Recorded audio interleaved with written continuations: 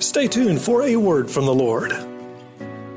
But we are not like Moses, who would put a veil over his face to keep the Israelites from gazing at it while the radiance was fading away. But their minds were made dull. For this day the same veil remains when the old covenant is read. It has not been removed because only in Christ is it taken away. Even to this day when Moses is read, a veil covers their hearts. But whenever anyone turns to the Lord, the veil is taken away. Now the Lord is the Spirit, and where the Spirit of the Lord is, there is liberty. And this is what I want you to hear.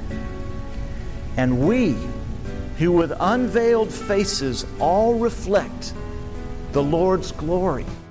Thank you for joining us for this week's broadcast of A Word from the Lord.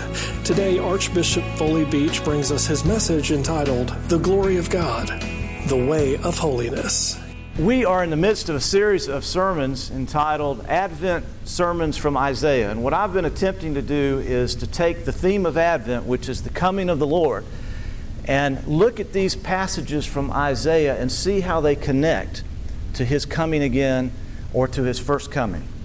Now, why is this important to us today? Some people say, this happened so long ago. After all, Isaiah lived about 700 years before Christ, so that means it was 2,700 years ago. What in the world does it have to do with us? Well, I think there's several reasons. First, there's a reason we celebrate Advent in Christmas. It's tradition, yes, but it's more than tradition. There's an intellectual reason behind it. Second, the reason that we believe Jesus is the Messiah, it isn't just that it happened in a vacuum. There was some intellectual substance behind that. There was a cultural and a historic context of why we believe Jesus was the Messiah. The third reason why I think it's important is that we don't know our Bibles as well as we should. And when we do these kind of studies, it helps make the connections for us. It builds our faith. And another reason is that we're encouraged, I believe, when we see how God acted in a strategy and a plan to reconnect the human race to Himself. Now, we're this morning looking at Isaiah 35. So if you have your Bible, if you'd open, please, or the scripture insert, Isaiah 35, beginning with verse 1. And these first few verses show a picture. Isaiah sees this vision of the desert being renewed, the roughness of the desert coming alive with flowers and fresh growth.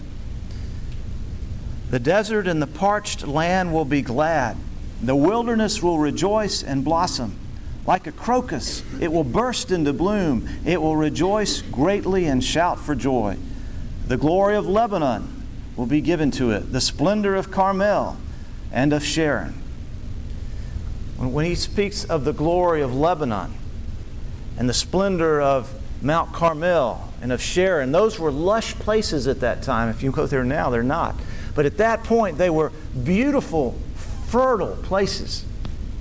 And he says it's going to be like that. And then the next phrase, they will see the glory of the Lord, the splendor of our God. They will see the glory of the Lord. Now, if I was to ask you to define the glory of the Lord, I wonder what you'd say. What does the glory of the Lord mean? Now, some of us might say, well, it's like praise the Lord, because we say to the glory of God. Someone else might say, well, it ties into glory, hallelujah. It's a way to just declare God's greatness. Well, when you see the phrase, the glory of the Lord, in the Bible, it's speaking of God's literal presence, His essence. It's when God shows up, He shows up in His glory. It's who He is. It's His literal presence. Now, it says here that they will see the glory of the Lord. Let me try to explain it further by doing a quick survey through the Scripture on the glory of the Lord. And the reason I'm doing this is one of these phrases we hear, but it doesn't connect. For example, in Genesis chapter 3, verse 8, we have the story of Adam and Eve in the Garden of Eden. And they've sinned and blown it. And in verse 8 it says, they heard the sound of the Lord God walking in the garden in the cool of the day. And the man and his wife hid themselves from the presence of the Lord God among the trees. His glory is His presence, His literal presence. It's who God is when He shows up. In Exodus chapter 33, beginning with verse 12, Moses has led the children of Israel out of Egypt, and they're out in the wilderness. And if you remember the story, what they would do when they would set camp, they'd set a tent of meeting where Moses would meet with the Lord outside the tent. Outside the camp. And Moses would go out and he would meet with the Lord. And one of these occasions, Moses says to the Lord, "You've been telling me, lead these people, but you've not let me know whom will send with me. You've said, I know you by name, and I found favor with you. But if you're pleased with me, teach me your ways so that I may know you and continue to find favor with you." Remember that this nation is your people. Moses is kind of getting a little uptight with God. And the Lord responds, "My presence will go with you, and I will give you rest." Moses says to him, "If your presence doesn't go with us, don't send us, Lord." And then he says this in verse 18. Moses says, "Lord, now show me your glory." Lord, show me your glory. And the next verse says, the Lord says, "I will cause all my goodness to pass in front of you, and I will proclaim my name, the Lord, in your presence. I will have mercy on whom I will have mercy. I will have compassion on whom I have compassion." But he said, "You cannot see my face, for no one can see me and live." And then the Lord said, "There's a place near me where you can stand on a rock. When my glory passes by, I will put you in the cleft in the rock and cover you with my hand until I've passed by. Then I will remove my hand from you and you will see my back, but my face you must not see." Now, can you picture this? The glory of the Lord is who He is. It's His presence. And it's so sacred and so intense that the Lord says, "Moses, you can't see it and live. So I'll let you see my backside." In Exodus 34,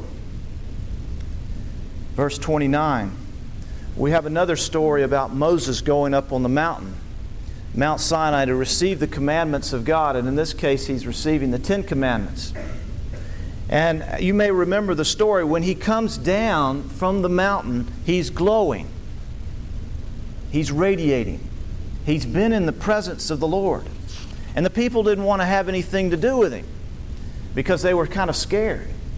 And if you see in verse 33 of this chapter, it says, well, Moses spoke to the people, and then he puts a veil over his face until he went back into the Lord's presence so the people wouldn't see the glory of the Lord fading off of him.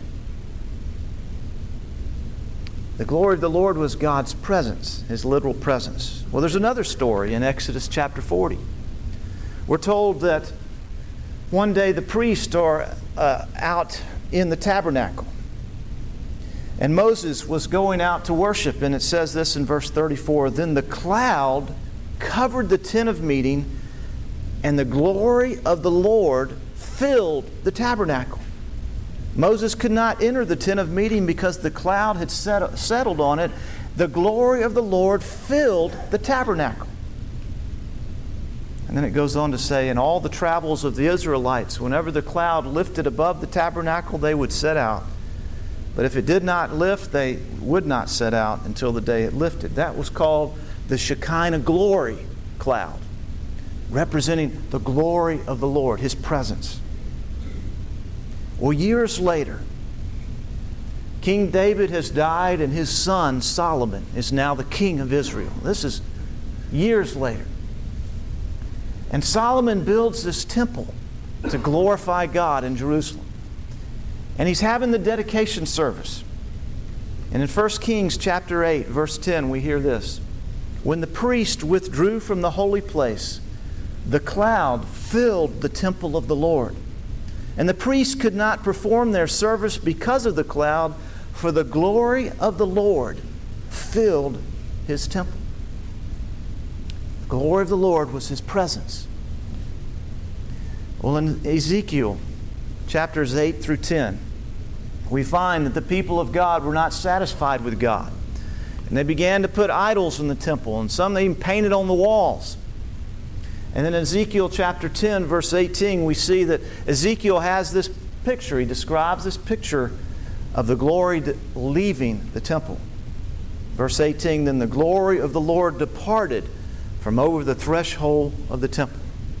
And he goes on to describe it gradually leaving. And the glory of the Lord departed and was not to return. But there's this word of God through the prophet Isaiah that they would see the glory of the Lord. And yet all is quiet for hundreds of years until there were some shepherds out in a field watching their flocks by night. And in Luke chapter 2, verse 9, we're told that an angel of the Lord appeared to them, and the glory of the Lord shone all around them. And they were terrified. And then the angels declared the birth of Jesus. If you remember that story, which we'll hear in a few weeks. In John chapter 1, verse 14, the Apostle John writes, and the Word became flesh and made His dwelling among us. We have seen His glory, the glory of the one and only who came from the Father, full of grace and full of truth. Are you making this connection? Can you see what's happening in Jesus? There's a story about Jesus in Luke chapter 9 where He and Peter and James and John go up on the mountaintop. And He begins to pray, and we're told the appearance of His face changed and His clothes became bright as a flash of lightning. Two men, Moses and Elijah, appeared with glorious splendor talking with Jesus, and they spoke about His departure. Peter and his companions were very sleepy, but when they became fully awake, they saw His glory and the two men standing with Him. As the men were leaving, Peter said to Him, Master, it's good that we're here. Let us put up 3 shelters for you, one for you and Moses and Elijah. And while he was speaking, a cloud appeared and enveloped him. Remember the cloud? And they were afraid as they entered the cloud. And a voice came from the cloud saying, This is my Son, whom I have chosen. Listen to Him. They will see the glory of the Lord. The text continues, Isaiah chapter 35, verse 3. Strengthen the feeble hands, steady the knees that give way. Say to those with fearful hearts, Be strong and do not fear. Your God will come. He will come with vengeance, with divine retribution. He will come to save you. Then the eyes of the blind will be opened, and the ears of the deaf unstopped, and the lame will leap like a deer, and the mute tongue will shout for joy. In the gospel reading we heard this morning from Matthew chapter 11, John the Baptist is in prison, and he sends some of his disciples to Jesus, and he asks, Are you the one?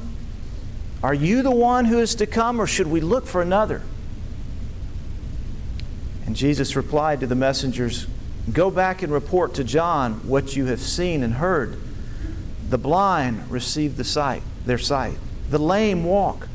Those who have leprosy are cured. The deaf hear. The dead are raised. And the good news is preached to the poor.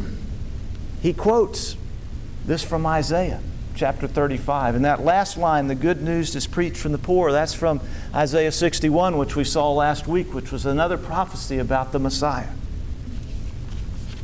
This was a result of the glory of the Lord appearing upon the earth. I want to take this theme just 2 steps further.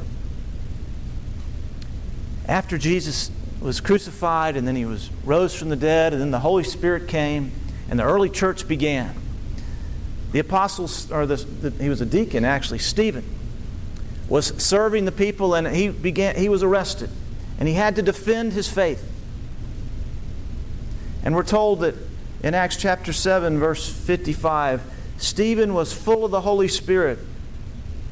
And as he's giving witness, eventually he makes them mad and they begin to stone him. You've seen pictures of that where they put someone in a pit and they just start stoning them.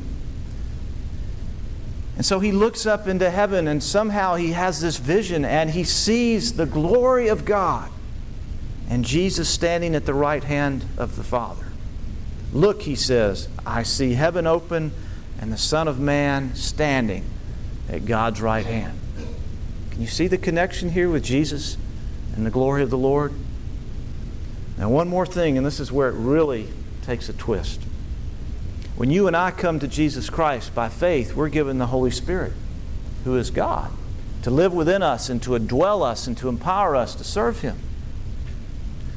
Well, in 2 Corinthians chapter 3, the Apostle Paul writes to the Corinthian church, and he talks about Moses being up on the mountain.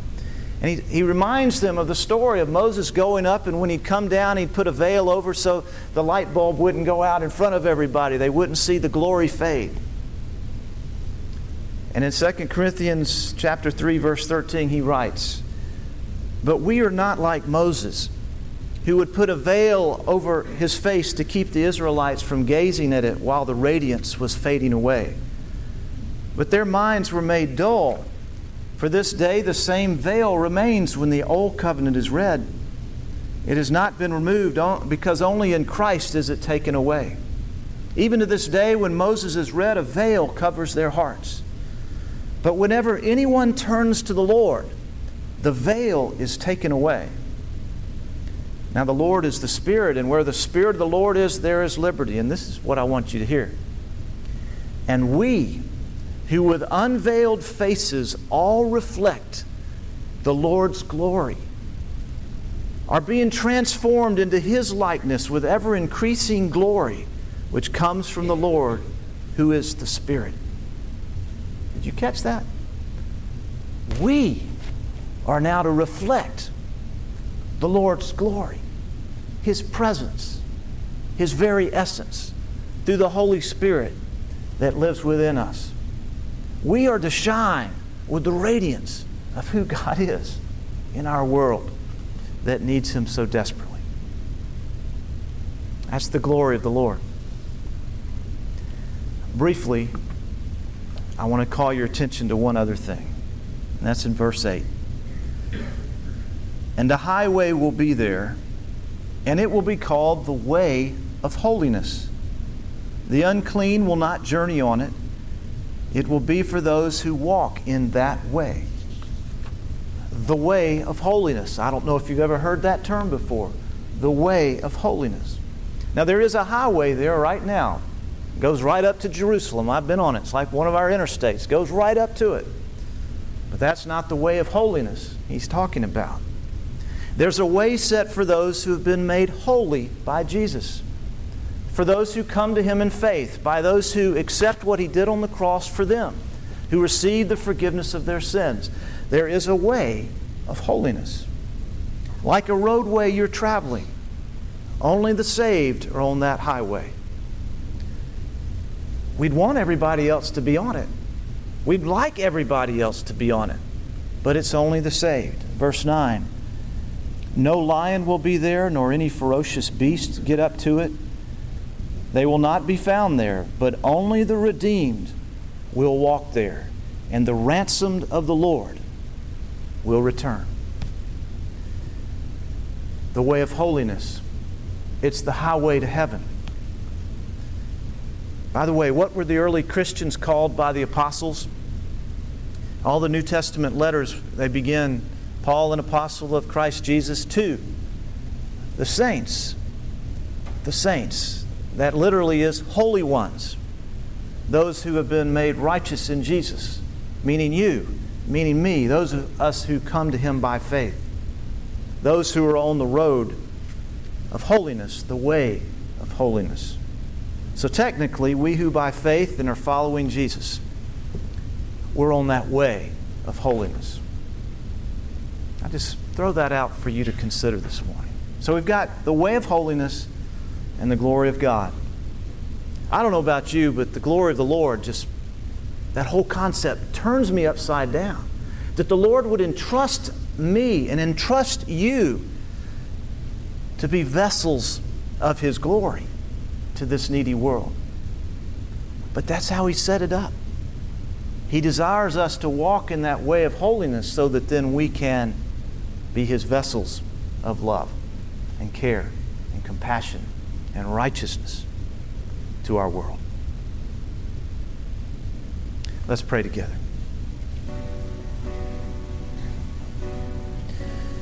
Father, some of us this morning need to reconsider our relationship with you. For some of us, it's just formal and personal, a duty. Lord, I pray that you'd melt all of our hearts, including mine, that we would be vessels of yours, that the holiness of your life and the glory of your presence would be free to live in us and work through us to reach our needy world. And this is our prayer in Jesus' name. Amen. Thank you for listening to A Word from the Lord. I would like to take a few moments and give you the opportunity to become a believing Christian. I know today we have a lot of folks that go to church and are real religious, but if you were to ask them if they really know Jesus Christ, they wouldn't know what you were talking about. And I don't know if you're one of those people this morning, but if you've never become a believing Christian, I'd like to give you just a simple ABC, not a gimmick, but just the way it is. And A is for acknowledging that you're a sinner. We live in a culture which says, basically we don't make mistakes, but we do. And when we measure up against God's 10 Commandments, all of us have fallen short in some way. We've all messed up, and that's called sin, and we need to acknowledge that. The B is to believe in Jesus and what He's done on the cross is God's remedy for our sin, is God's solution for being alienated from Him. To believe that through Jesus I can be made whole, that I can be healed, that I can be forgiven. And the C is for confess. Confess Jesus as your Lord and your Savior. A lot of folks receive Him as their Savior. They want their, what I call fire insurance, make sure they don't go to hell. But they aren't willing to allow Him to be their Lord, to be the one who is the master of their life. And to confess that, to be willing to share that with those you love and those you care about, that Jesus is your Lord. So it's really that simple. And yet it's that powerful that it makes such an eternal difference. Acknowledge that you're a sinner. Believe that Jesus is the solution. And confess that Jesus is your Lord. I invite you to stop what you're doing right now and say a simple prayer. Confess your sin to Him. Tell Him you believe in Him. And then to begin to confess Him as your Savior, Lord. If you've done that, I encourage you to let me know. I'd like to send you some materials to help you grow in your Christian faith. It's like becoming a baby all over again, and there's some things you need to know, some things you need to learn in order to walk with God. That was Dr. Beach with today's message. For more information on this message and this ministry, please visit awordfromthelord.org. There you will find today's message and previously aired messages, where you can listen to them again and share them with friends and family. awordfromthelord.org has audio archives of Foley Beach's 1-minute radio feature and much more. So visit awordfromthelord.org for audio, articles, and information about the ministry. You can find A Word from the Lord on Facebook, and be sure to click the like button to follow our feed on Facebook. You'll want to be sure to visit Foley's blog at bishopfoleybeach.blogspot.com. On the blog, you can read the many articles posted by Dr. Beach. Many of these blog entries are excerpts and full articles published in local publications. You can also follow Foley on Twitter. His Twitter address is twitter.com/FoleyBeach. If you have any comments or questions about the program, you can contact Dr. Beach by email at foleybeach@awordfromthelord.org. Again, his email is foleybeach@awordfromthelord.org. You can contact us by mail. Our mailing address is P.O. Box 636, Monroe, Georgia 30655. Our mailing address again is P.O. Box 636, Monroe, Georgia 30655. Whether you send us an email or write to us, we'd love to hear from you.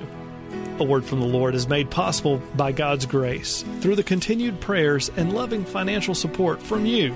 And we thank you for this opportunity to spread the hope of the gospel of Christ through this ministry. Join us again next time for the next broadcast of A Word from the Lord. For Dr. Beach and everyone here at A Word from the Lord, it is our prayer that you would be seeking a word from the Lord.